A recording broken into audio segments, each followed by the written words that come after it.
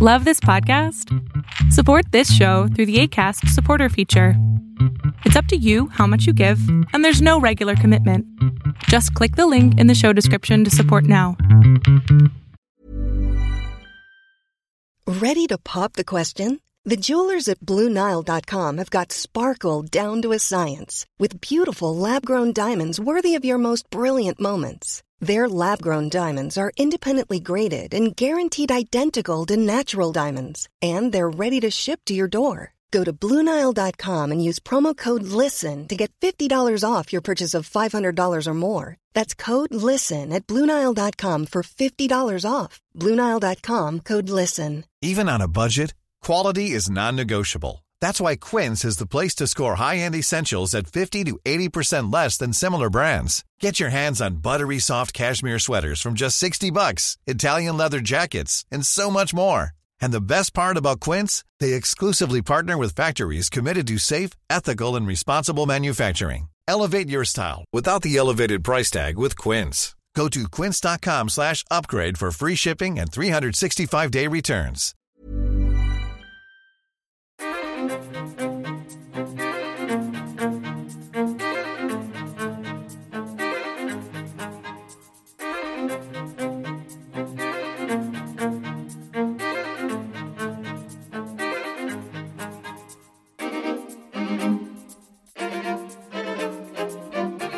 Hey everybody, welcome to another episode of Undying Light. I am your host, Alex, as always. And as has been the, trend for the last few weeks, we're still in the book of Revelation. And, we are just plowing through this whole thing here, guys. We are going verse by verse, and we are just digging into some of this ridiculously complex theology, and we are looking at just some profound truths and helping ourselves to understand what is really going on here. And we have got some incredibly difficult texts to deal with today, as we are going to look at chapter 11. And 11 is about, 19 verses long. It's broken into two sections. The seventh trumpet is the last section, but we get the two witnesses to start off chapter 11. And so we kind of have this law in between the sixth and seventh trumpets, and now we have these two witnesses that come onto the playing field, and we are going to figure out what this really entails. What does this mean? And because if we were to go through the dispensational view, obviously, if you have read the Left Behind books, they will point you to, people like Elijah and Moses appearing in Jerusalem and witnessing. And then in that, they have this kind of power, if you would, to not be harmed. And so it's a very, very literal and dispensational interpretation to it. So we're going to kind of see if we can't try and hash this out a little bit better, maybe provide a different basis of understanding to this complex text. And as we've said numerous times on these episodes, there's various ways to read and interpret scripture, and Revelation is not any different. So please go back and listen to episode 1 as we kind of hash that out, the different ways to read and understand this book, and hopes that we don't step on any toes, because again, the last thing I want to do is just say, well, this is obviously wrong. However, if we were to take the certain views and apply it to certain passages, it can cause some issues. And so what we're trying to do is provide just a kind of, more simpler way to understand the text, in hopes that we can come to a unified agreement on what this text is actually talking about. So we have our text today going to be the 11th chapter in the book of Revelation. That means this will conclude part 3 of our 7-part show. I haven't really emphasized too much in the setups, if you would, on like how each part really goes. But we have essentially 4 more parts, and that will span the rest of the book. And so next week we're going to look at chapter 12 and maybe a little bit of 13, depending on how we divide these up. And this will go all the way down to the 22nd chapter, and that will be the last couple of episodes there. And then, I don't want to do a wrap up, but we might do a wrap up show on this whole series after we get through this book, just to kind of bring everything back in together and help to get people to understand some things.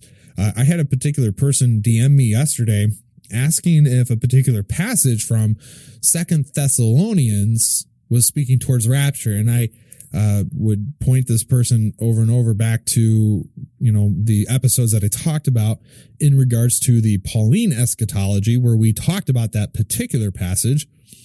And then I would point them back as well to Matthew, where Paul is just basically speaking in reflection to what Jesus was talking about in the Mount of Olives, in the Olivet Discourse. And so, we have a lot of people, and like I said, there's probably more people today that are dispensational premillennialist, and they probably don't know it in terms of that title, but they probably would say, well, Billy Graham spoke of a rapture, and, all of these prominent, people speak of a rapture and a 7-year tribulation, all these things. And I look at it and I say, yeah, that's a great way to, you can say, bait Christians or bait people into Christianity, because it's a loving and feel good message that, hey, become a Christian and you won't experience persecution, because if the end of the world happens, then you'll escape it because a rapture is going to come and take you out. And then the world will be left to face the judgment of God. But those people left will definitely not be Christians. And then obviously in that time period, people will come to know Christianity, and because fake, false Christians will be left, and then they'll be in despair and they'll actually search for Christ, and, all these things. So it's a feel good message, if you would, that, just come to Christ and you'll be saved and you won't have to experience immense persecution, which we don't see that anywhere in the Bible in terms of dodging persecution. We just don't. Paul writes about it. Peter writes about it. I mean, come on, they killed Jesus on a cross. They killed every apostle, and they've persecuted the church for 2,000 years. So while we here in the West might sit and ponder at this notion that a rapture is going to happen, I just cannot help but think that is a folly of a thought, that it's just not going to. And so I hold strict to, a very anti-rapture position, really, because I think, again, it provides a false sense of security for Christians today. And it's really only in Western thought that this happens. So we'll probably do a whole episode, I think, and I might even get some people on that one, and to kind of discuss, hey, you've listened to some or all or a few of these episodes, you have a particular view on eschatology. Let's kind of get a, discussion going on it. So we'll look at maybe a round table type panel thing going for that particular show. And then that'll conclude it. And then we'll move on to a short series I think we're going to do for a couple of weeks to kind of talk about some of the lesser known or lesser discussed books in scripture and characters that people just may not know too much of, but contributed something significant to the overall story. So that was a recommendation from my wife, and I thought it was brilliant. So we're going to do that. And then we're going to go through the whole book, the whole Bible, all 66 books of the Bible, verse by verse, and we're going to discuss it in depth. And so we'll probably use this show, these episodes, as a staple to when we get to Revelation. And we'll save that book or that little series for last.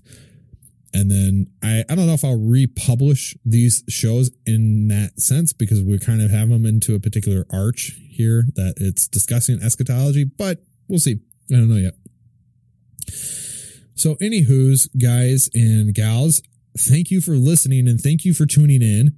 It is a blessing and an honor to be running this show and having you listen.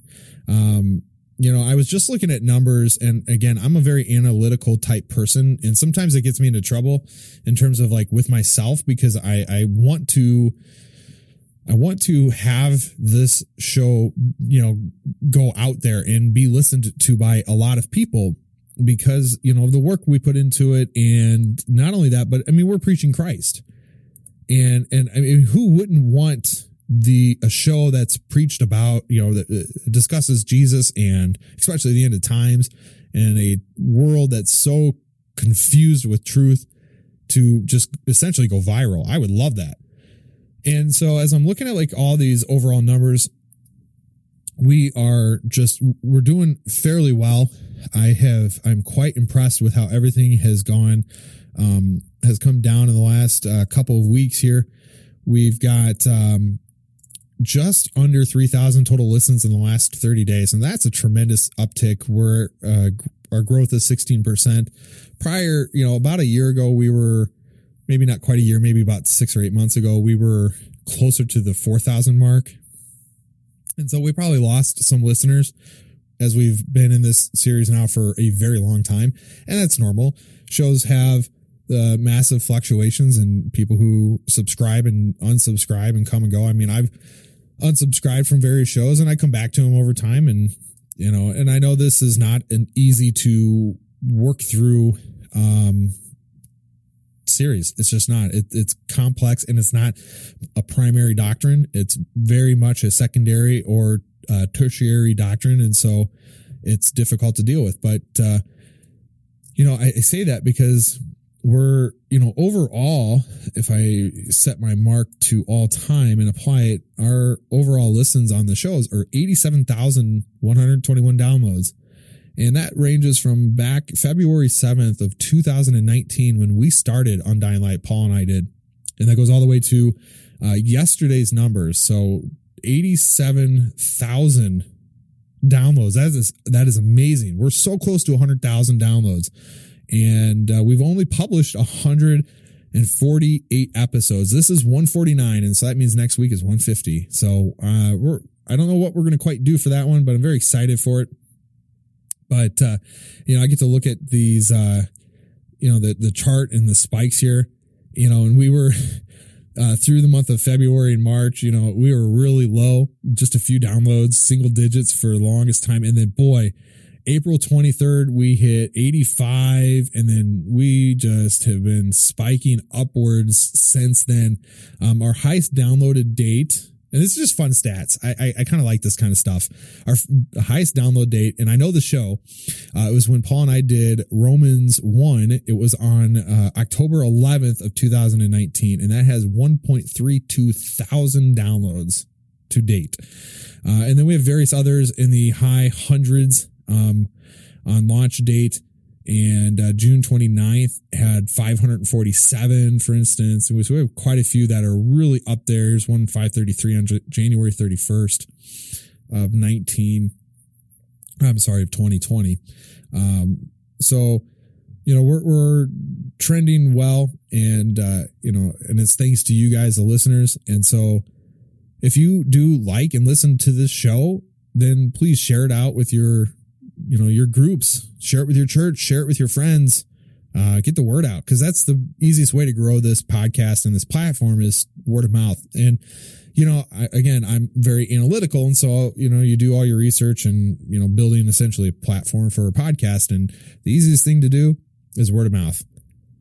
I can spend all the money I want on advertising, and that might get me a little bit, but at the end of the day, word of mouth is the best way to grow a show.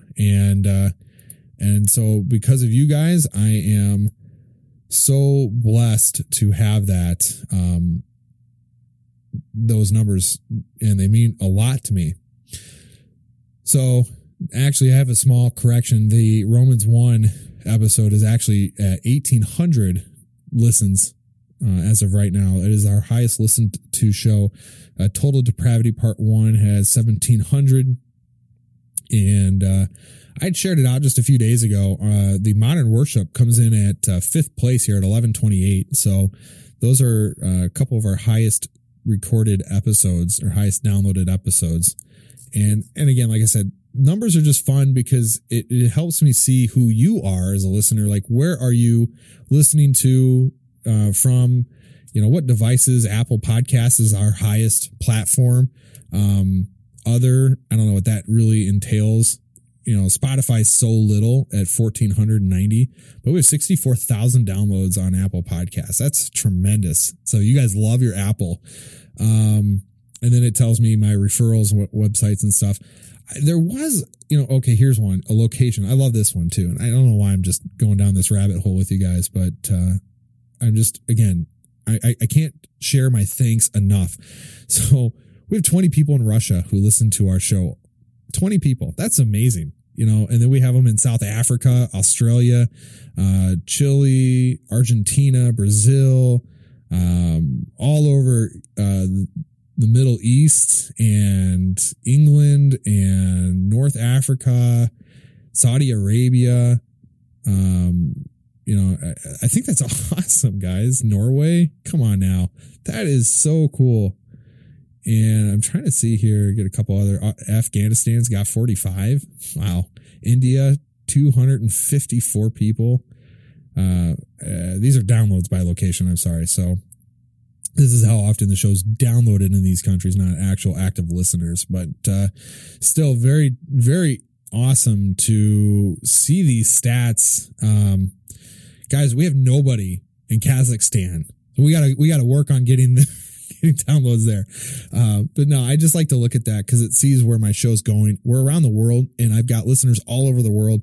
And because of that, thank you so much. And, as I have kind of talk about it on every show, it's because of you guys that this show keeps going. And to know that we are listener supported. And, I'd mentioned something to the Patreons in our little video recording before we started this show that I don't set up tiers on Patreon. I don't make you have to buy anything or pay for anything in addition. For literally as low as $1 a month, you guys can have access to everything we do within this ministry. And so that $1 does go a long way. And so we're hoping to grow this from the 52 we have today to 75 so we can do another big giveaway. But it's also more than that. It's also growing this community and growing like-minded believers in hopes that we all can share in the glory of Christ together. And so I can't thank you guys enough. And if you have any questions, feel free to reach out to me. All of the information, contact information is listed in the show notes. So check it out. Right. So we're going to dig into the text today, guys and gals, and we're going to see where we end up. And, oh boy, we've got a monstrous amount of work to do. So without further ado, let's do it. We're going to read these first couple of verses here, and we're going to see what it brings up for us. Starting in verse 1, chapter 11. Then I was given a measuring rod like a staff, and I was told, rise and measure the temple of God and the altar and those who worship there. But do not measure the court outside the temple. Leave that out, for it was given over to the nations, and they will trample the holy city for 42 months. And I will grant my authority to my 2 witnesses, and they will prophesy for 1,260 days, clothed in sackcloth. Whoa. All right. So what is this temple? Why are we not measuring the outside? Why are we measuring anything to begin with? Who are these 2 witnesses? And why 1,260 days? It almost feels like Revelation just took a left turn for us. And it almost feels like we just are like, we've been going along with like these events that really correlated well with what Jesus was talking about in Matthew 24 and 25. And then we talk about like how these end of times events can really be, symbolic towards other things happening. And then all of a sudden we have a very specific event that's going to last a very specific amount of time. And then we're told to measure a temple. Well, not us, John, right? Then I, John, was told or was given a measuring rod like a staff, and John was told, rise and measure the temple of God. So why is John measuring this temple? Well, we're going to kind of give a little pretext to what is going on here. And I think this, I'm going to read some of these notes here. I think that kind of provides a little bit of interesting allegory here. So let's see what it says. In John Bunyan's Pilgrim's Progress, Christian, the main character, stops at the interpreter's house to be shown a number of visions designed to teach important spiritual lessons. First was a picture of a man looking to heaven, holding a book, wearing a crown, and pleading with men to listen.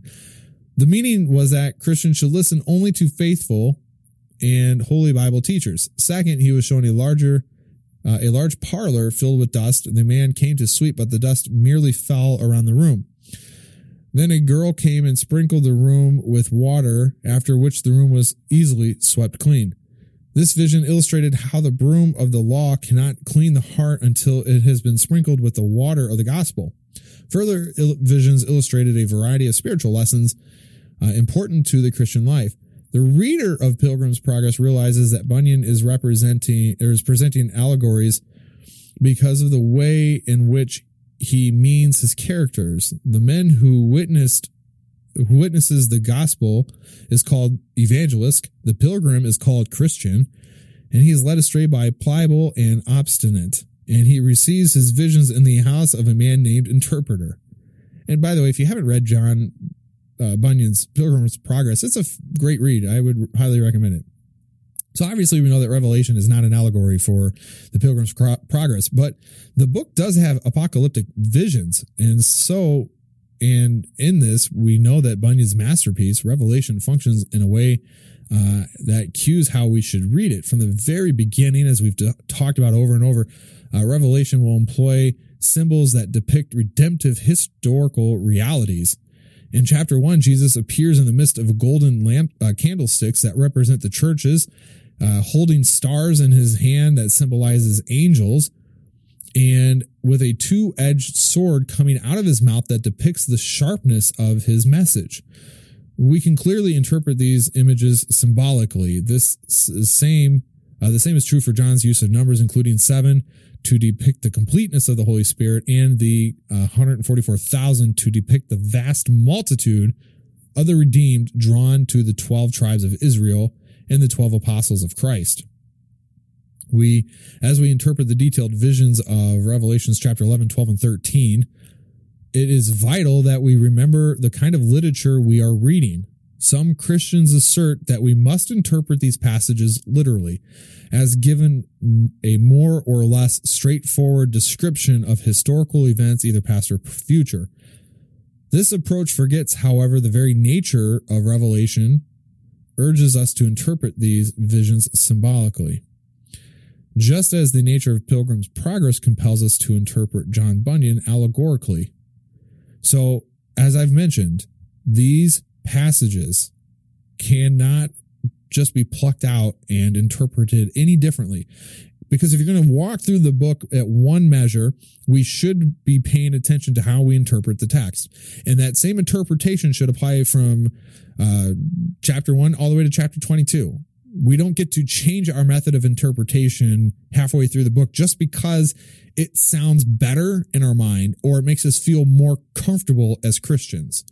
So, as we have looked in the past few episodes at how some of the numbers and imagery can be taken symbolically, we are going to apply that same method here in these next few chapters over the next couple of episodes. So chapter 11 here opens with this concept of measuring. So he's given a measuring rod like a staff, presumably by a mighty angel who he had met with him in the preceding chapter. John was then told to rise and measure the temple of God and the altar and those who worship there, but not outside the temple court. That's kind of interesting, right? Why would you measure the inside and then not outside? But then what's really more interesting about not doing the outside, like, because we can see, okay, you're measuring inside for some reason and not the outside for obvious reasons. But what happens here in verse 2 is it says, leave that out, for it was given over to the nations for they will trample the holy city for 42 months. So is this the temple of God in Jerusalem? Or is this the temple of God in heaven? Well, let's find out. The most commonly held view of this passage is that today is really a literal futuristic view. And this is, as I've mentioned, associated with this dispensationalist theology. And this approach emphasizes a strict literal reading of the scripture. Perhaps more important to the dispensationalism is the belief that God's plans for Israel and for the church are fundamentally and eternally different. And so this gentleman, Anthony Hokomaya, explains that according to dispensationalists, when the Bible talks about Israel, it does not mean the church. And when the Bible talks about the church, it does not mean Israel. Under this view, the book of Revelation primarily addresses God's future plans for ethnic Israel and has no direct message about the Christian church. The dispensational commentator Donald Gray Barnhouse insists on the book of Revelation essentially Jewishness and urges that it is entirely concerned with the future from the beginning of the fourth chapter. In this approach, Revelation 11 speaks of future events completely unrelated to the situation and pastoral needs of the church in which John was writing as he faced dire and imminent threat from Roman persecution. A more likely thesis for this book of Revelation is hardly imaginable. So under this dispensational literalist future approach, this temple that John is told to measure is a literal building, and it's being constructed in Israel and will erect on Mount Zion. So this is the third temple. This is what the dispensationalist will hold to. Now, we know that currently this site is occupied by two Muslim mosques, the Dome of the Rock and the Al-Qasaq Mosque. I probably butchered that, but, sue me.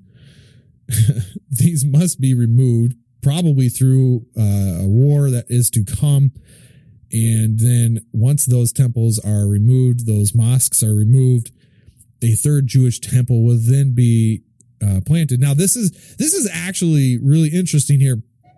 As I've mentioned prior episodes, that Israel became a nation in 1948, and then we have Israel's capture of Jerusalem in 1967, and these signs are like the dispensationalists, like they're edge of their seat.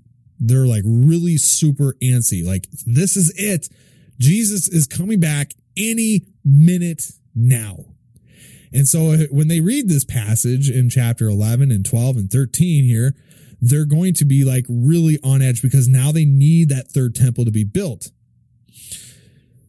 Well, we know that God had the temple destroyed in AD 70 by a Roman invasion, and so there is no temple standing there, and obviously, as we just mentioned, that it's occupied by two Muslim mosques.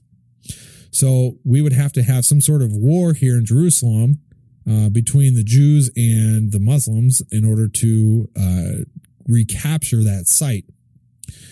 And it finds that, there's a lot of views, there's a lot of problems with these views. So because the emphasis here on God's rejection of this temple, a second approach sees this passage as foretelling Jerusalem's past destruction in AD 70. This is a preterist position, which for this reason believes that John wrote Revelation before the destruction of the Jewish temple. This causes some bigger issues. There's two main problems here. First, it is highly unlikely that Revelation was written as early as the mid-60s, as this view requires. And the witness of the early church uniformly attests to John's writing this book much later, probably in the mid-90s. Moreover, the persecution of Nero in the 60s took a different form of persecution described in the book of Revelation and did not extend into the province of Asia. The second objection to the preterist approach arbitrarily employs a symbolic and literal interpretation. So, if we apply this very literal interpretation, what we're going to get here is some very interesting dynamics here. We would have to have, Jesus come back only after this third temple is being built. So now we're applying this requirement, and which really doesn't show up in Matthew 24. We don't have a particular set requirement. Now we know Jesus gives us these things will happen, but he doesn't specify that a third temple is going to be built. He basically tells us right at the beginning of 24 that the temple that the apostles were oohing and ahhing over is going to be destroyed. He doesn't say it's going to be rebuilt. He says that not one stone will be left on top of another. And so the vision here of Revelation 11 centers on this image of a temple, which throughout the New Testament is primarily used to describe the Christian church. James Hamilton, if you haven't read James Hamilton, I strongly urge you to go do it. He writes, the Bible's theology of the temple is not about a building so much as it is about God being with his people. Paul told the Christians that you are God's temple and that God's Spirit dwells within you. 1 Corinthians 3:16. For we are the temple of the living God, he adds, as God said, I will make my dwelling among them and walk among them, and I will be their God and you shall be my people. Peter said that Christians are together being built up as a spiritual house, to be a holy priesthood, to offer spiritual sacrifices acceptable to God through Jesus Christ. So in this context, then, a literal understanding of the temple is not a building like that which was replaced by Christ and his church, but as G.K. Bale puts it, the focus is now on a whole covenant community forming a spiritual temple in which God's presence dwells. So just these first few verses, we can say that it's not a physical temple that John is referencing here, but that this is a spiritual temple and really is describing the Christians. And then everything outside of this temple are unbelievers, and they will continue to trample this holy city. And so, the fate that sealed Jerusalem in AD 70 and in the future, the world will run over the church. It will just continue to slaughter and commit this bloodshed. And then we have this for 42 months is a symbolic period which applies in various forms here in the next couple of chapters. This 1260 days is a time and times and a half a time, even as 3.5 days, as verse 11:11 we'll get to. So really, one of the easiest things that we can maybe pull out of these 42 months is that it is just signifying a period of persecution and testing for God's people, as we've noted from various chapters in Daniel and other episodes of the book of Revelation. So now we get the two witnesses. Now, this has got some interesting connections here. So I'm going to kind of read verses 4 and on to 14, and then we're going to try to fill these holes in here for us. There are 2 olive trees and 2 lampstands that stand before the Lord of the earth. And if anyone should harm them, fire pours from their mouth and consumes their foes. If anyone would harm them, this is how he is doomed to be killed. They have power to shut the sky that no rain may fall during the days of prophesying, and they have the power over the waters to turn them into blood and to strike the earth with every kind of plague as often as they desire. And when they have finished their testimony, the beast that rises from the bottomless pit will make war with them and conquer them and kill them. And their dead bodies will lie in the streets of the great city that symbolically is called Sodom and Egypt, where their Lord was crucified. For 3.5 days, some from the peoples and tribes and languages and the nations will gaze at their dead bodies and refuse to let them be placed in a tomb. And those who dwell on the earth will rejoice over them and make merry and exchange presents, because the 2 prophets had been a torment to those who dwell on earth. But after 3.5 days, a breath of life from God entered them, and they stood up on their feet, and great fear fell over those who saw them. And they heard a loud voice from heaven saying to them, "Come up here." And they went up to heaven in a cloud, and their enemies watched them. And at that hour there was a great earthquake, and 1/10 of the city fell. 7,000 people were killed in the earthquake, and the rest were terrified and gave glory to God of heaven. The second woe has passed. Behold, a third woe is to come soon. Whoa, man. These two witnesses. This is a great movie storyline right here. Just this block of text. And, you know, the Left Behind series really took it and ran with it. So if you've read those, I keep going back to it because I just find them to be the most literal dispensationist interpretation I've ever read on this. And it is just a massive amount of stuff you have to work through. In the books, they literally have Moses and Elijah standing in Jerusalem preaching, and they're consuming their enemies with fire. They dry up the skies so no rain comes around the world, and they make the waters turn to blood. I mean, they are just preaching, and they're bringing plagues upon people when the people try to test their authority and things like that. And then the Antichrist in the books are like trying to wage war against them, but he can't. And so, but at that moment that their time of preaching is up, he comes in and demolishes them. And so it's like, okay, that sounds great and all, but where does that fit in with this particular thing here? I mean, it just does not make any sort of sense. And it really just becomes quite a monstrous task to try and figure this thing out. I cannot, like, just for the life of me, explain the way and then allow this particular passage to be interpreted as a literal or symbolical as we've worked ourselves through. And then we come to this and then we're like, oh, we're going to change the pace again. So either we take all of Revelation and interpret it literal, and Jesus is standing there amongst the golden candlesticks with, you know, a sword coming out of his mouth and fire out of his eyes. Then you have to keep that interpretation all the way through. Or likewise, if you're going to sit here and tell me that these are two individual people standing here and performing these acts, then you have to accept Revelation 1 as literal. I mean, you can't say anything in this book is symbolic if you say only one aspect is. So we have to apply that same hermeneutic across the entire thing. So in the opening verses of this chapter, John's told to measure this temple with its altar and the worshipers, depicting the true church and faithful believers. The outer court depicts the false church, and nominal Christians were excluded. And then, obviously, as we said, the 42 months and the nations will trample the church through God's protective barrier will preserve its spiritual life. We saw in the previous chapter, though, that 42 months and its equivalents equal the length of Jerusalem's defilement by Antiochus in the 2nd century BC, as prophesied in Daniel 7.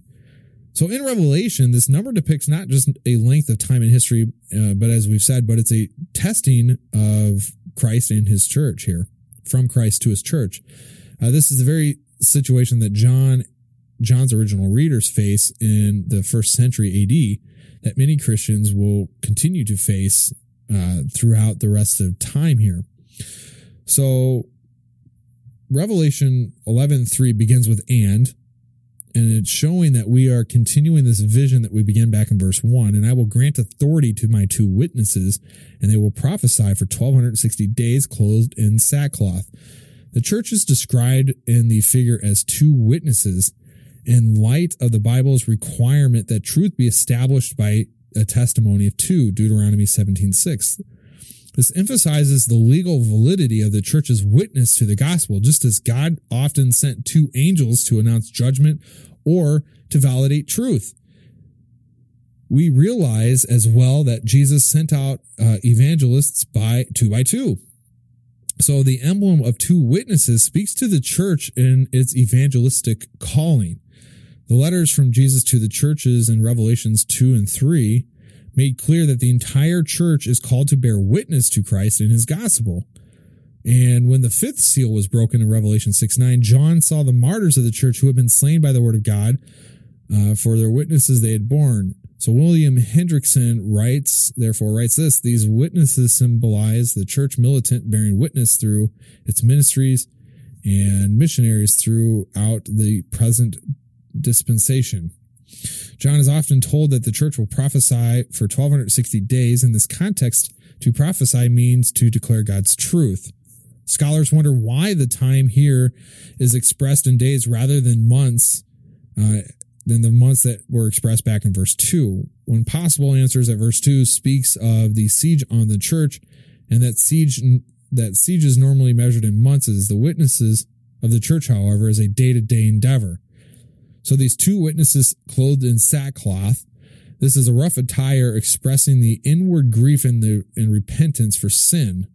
As we look back again to G.K. Bale, he notes that this attire suggests mourning over the judgment that their message will result in, together in their hope that that at least some of the hearers will repent.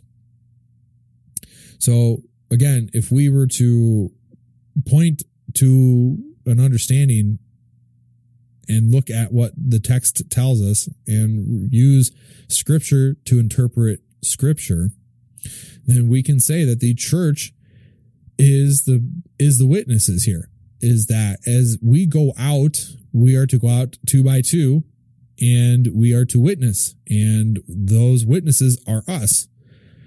But the time period still causes us to kind of try to figure out what's going on here. And not only that, but it tries to, figure out what is going on here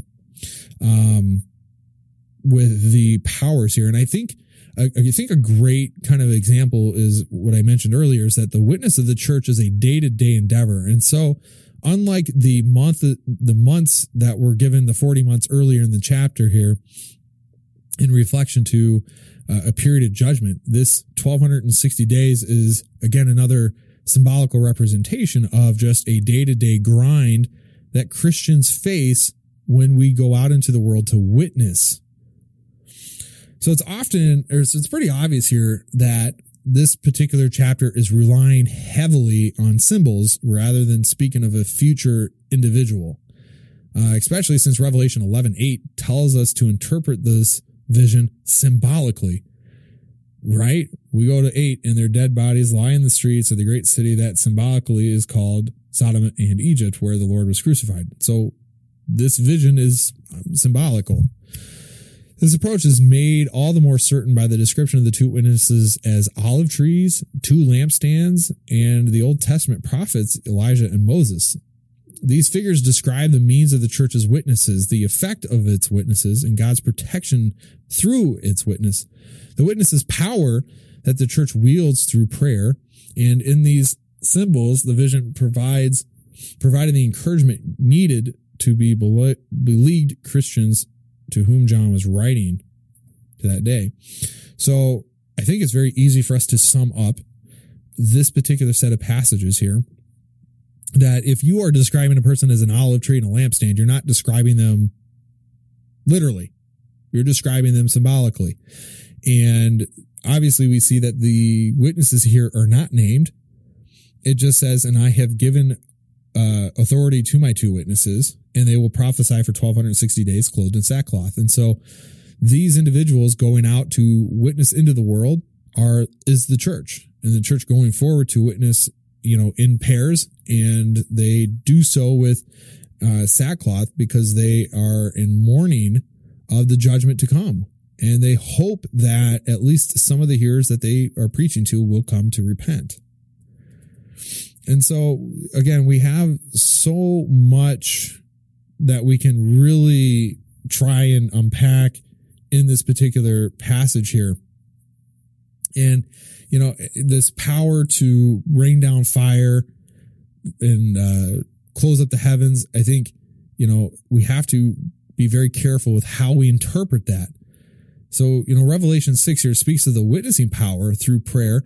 They had the power to shut the sky and that no rain may fall during their prophesying. They had the power over the waters to turn them into blood and to strike the earth with every kind of plague as often as they desire. Elijah prayed in the idolatrous days of King Ahab, and that the skies do not produce rain for 3.5 years. as noted in 1 Kings 17:1 and Luke 4:5. So note the parallel time reference. Moses turns waters of the Nile into blood along with many other devastating plagues as Exodus 7:7 an ongoing state. The witnessing church of the gospel era will not be equipped with less power than those of the Old Testament heroes, but through prayer will yield conquering power. The apostle James urges that prayer of a righteous person has great power and appealed to the example of Elijah. Elijah was a man with a nature like ours, and he prayed fervently that it might not rain. And for 3 years and 6 months, 3.5 years, it did not rain. Acts 12 here records how Christians prayed when Peter was facing execution in Herod's prison, and God sent an angel to free the apostle. This shows divine power as always being available to the faithful churches through prayer. Now, I really want to kind of segue here because this book, is talking about obviously bringing down fire and rain and things like that. And we'll kind of write a conclusion on this, but God's prayer, or our prayer to God is truly powerful. And I can be a witness to that. All of last year, I was diligently trying to find a church that was fit my preaching style, my personality, and find where God was really ultimately calling me to go. And so, I applied a couple places, and when I applied to this church here in Iowa, I still have these conversations with the church president, and he tells me, he goes, we sat down and we just prayed and we prayed and we prayed through the opening weeks of our search. And then, we weren't finding anybody that we were ultimately considering. And then we kind of had one candidate that they were considering. And then he's like, then you came along, and he's like, we just knew in that moment that you were to be the next pastor here. And we could see, as all of the times that we came together to pray as a church, that you were the one that God has brought to us. And, and so I can reflect on that, saying that when the faithful in Christ come together to pray, God will still bring miracles. And not to say that I'm a miracle by any means, but the fact that God has brought his word to this church to continue to be preached from the time that the last pastor retired to me, even though it was a short period, God is still faithful to this congregation and bringing me here to preach his word.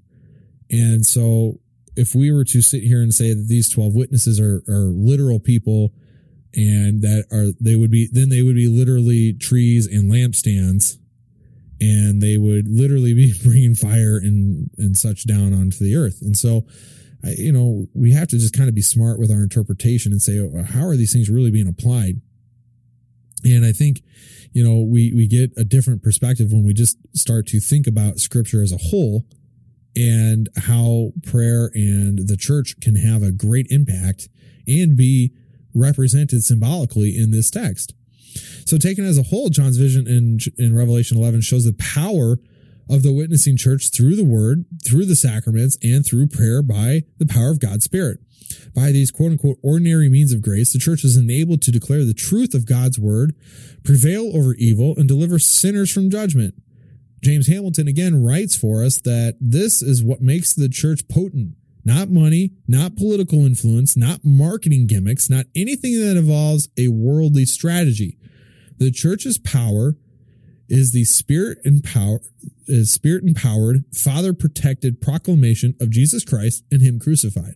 That's a wonderful quote, and I'm going to take that and put it up on my church website today, because that is what we as a church should be focused on: preaching the word, delivering the sacraments, and always being fervent in prayer.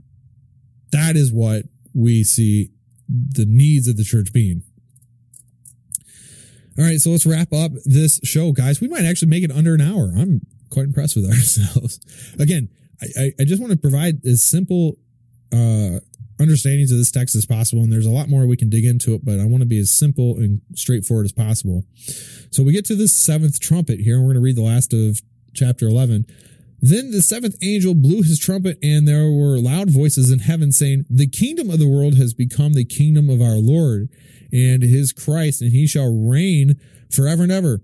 And the 24 elders who sat on their thrones before God fell on their faces and worshipped God, saying, We give thanks to you, Lord God Almighty, who is and who was, and for you have taken power, for you have taken your great power and begun to reign. The nations raged, but your wrath came, and the time for the dead to be judged for the rewarding your servants, the prophets and the saints, and those who fear your name, both small and great, and for destroying the destroyers of the earth.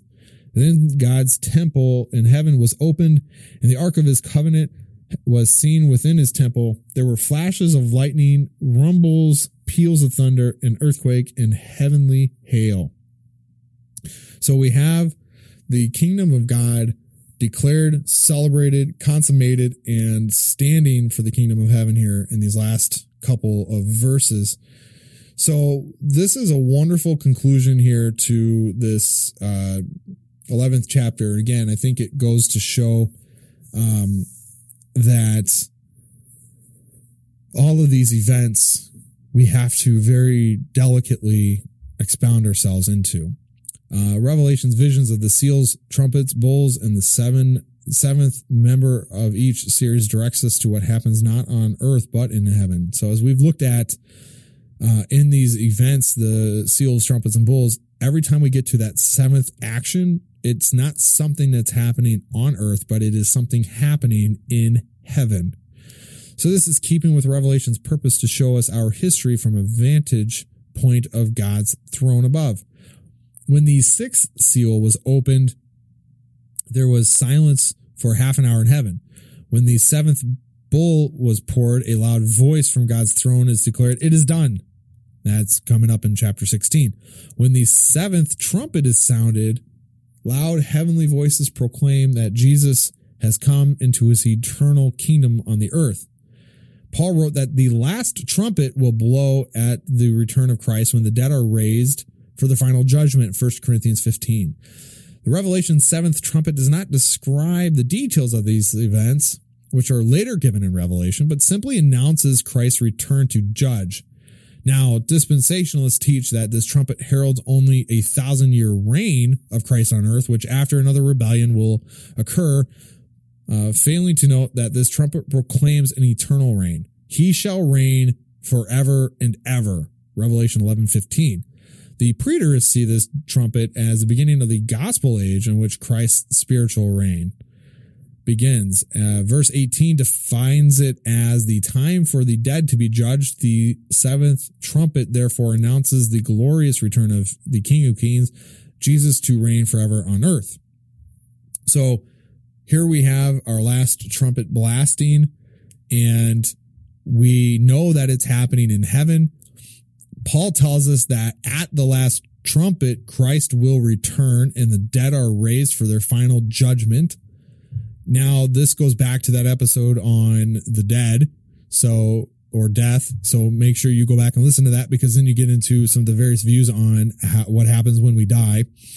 But this is a great illustration pointing us again all the way back to Matthew 24. And I'm going to get back to that point because I think we miss the connections over and over and over in Scripture.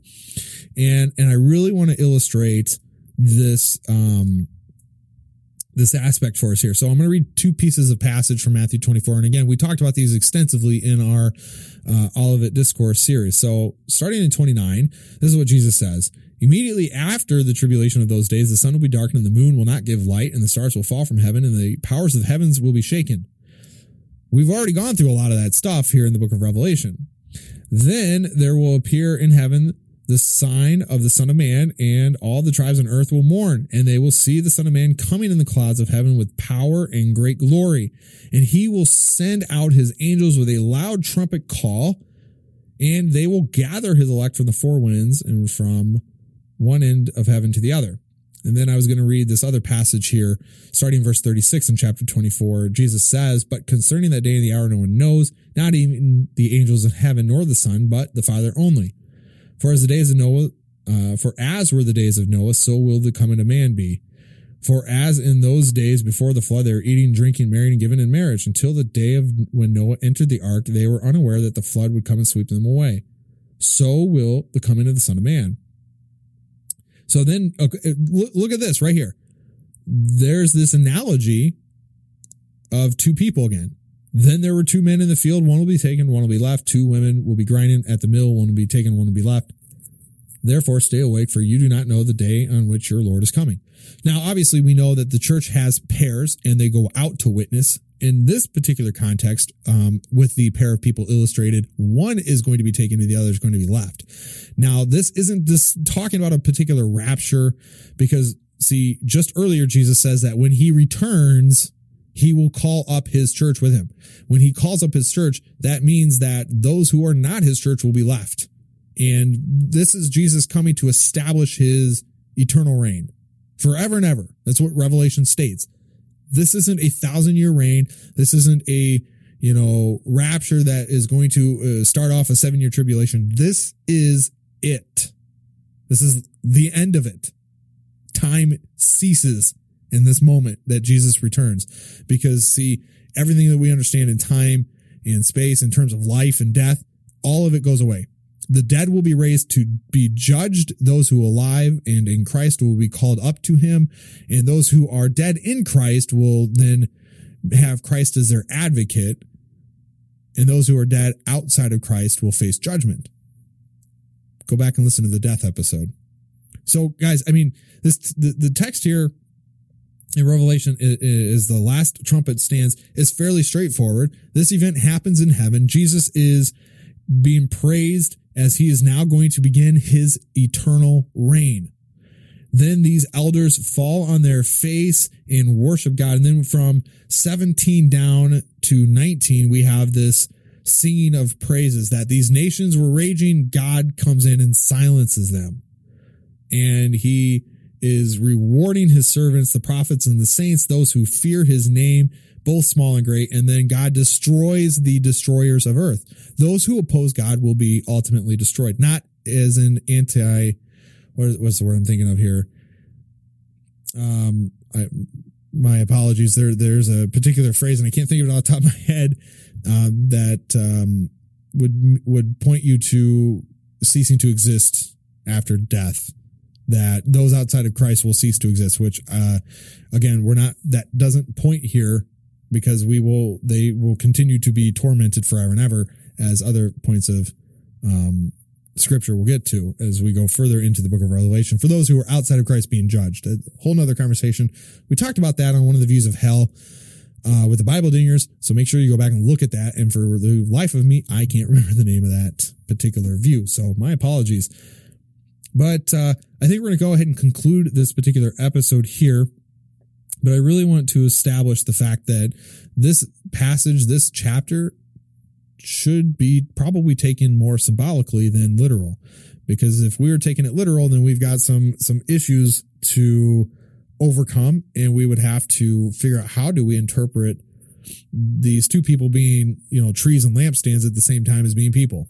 So spend some time, as I say every time we are in this book, spend some time reading additional works, look at other views, and get to know the whole scope of eschatology, because there's a lot that goes into it. This book is complex, the writing is complex, and this is not an easy thing to deal with. So, again, spend some time deliberately doing some research. So I hope, guys, that this was edifying for you, and I hope you guys enjoyed this show. And if you have, please share it with your family, friends, church members. Share it on Facebook, Twitter, YouTube, wherever you're at, Instagram, whatever, TikTok, I don't know, whatever social media platform you're on. But that helps get this show out there and gets us known. And we'll be continuing to do series like this, not quite as long going forward, but you guys voted for this when we started, so this is where we're at now. But guys, I'm so glad we're under an hour mark. And we even had, about 8 minutes of spinning the wheels at the beginning of the show. We had some early context build up, but spent some minutes, spinning our wheels, and I didn't want to keep the show going longer than an hour. So I'm going to go ahead and close her down. And ladies and gentlemen, thanks for tuning in. We will see you next week as we try to figure out what in the world is happening in chapter 12 with this woman and a dragon as we celebrate our 150th episode. So thank you all for tuning in. It's all because of you that we keep doing these shows and keep producing content. Check us out on Instagram, Reformed_Lifestyle and Undying Light Ministries. And we will see you guys next week. God bless.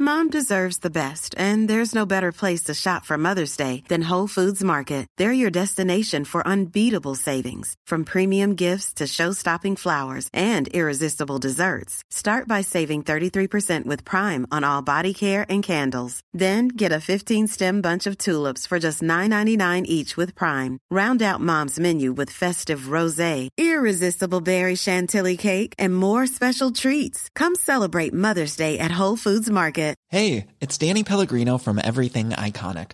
Ready to upgrade your style game without blowing your budget? Check out Quince. They've got all the good stuff, shirts and polos, activewear, and fine leather goods, all at 50 to 80% less than other high-end brands. And the best part? They're all about safe, ethical, and responsible manufacturing. Get that luxury vibe without the luxury price tag. Hit up quince.com/upgrade for free shipping and 365-day returns on your next order. That's quince.com/upgrade. When you make decisions for your company, you look for the no-brainers. If you have a lot of mailing to do, Stamps.com is the ultimate no-brainer. Use the Stamps.com mobile app to mail everything you need to keep your business running with up to 89% off USPS and UPS. Make the same no-brainer decision as over 1 million other businesses with Stamps.com. Use code PROGRAM for a special offer. That's Stamps.com, code PROGRAM.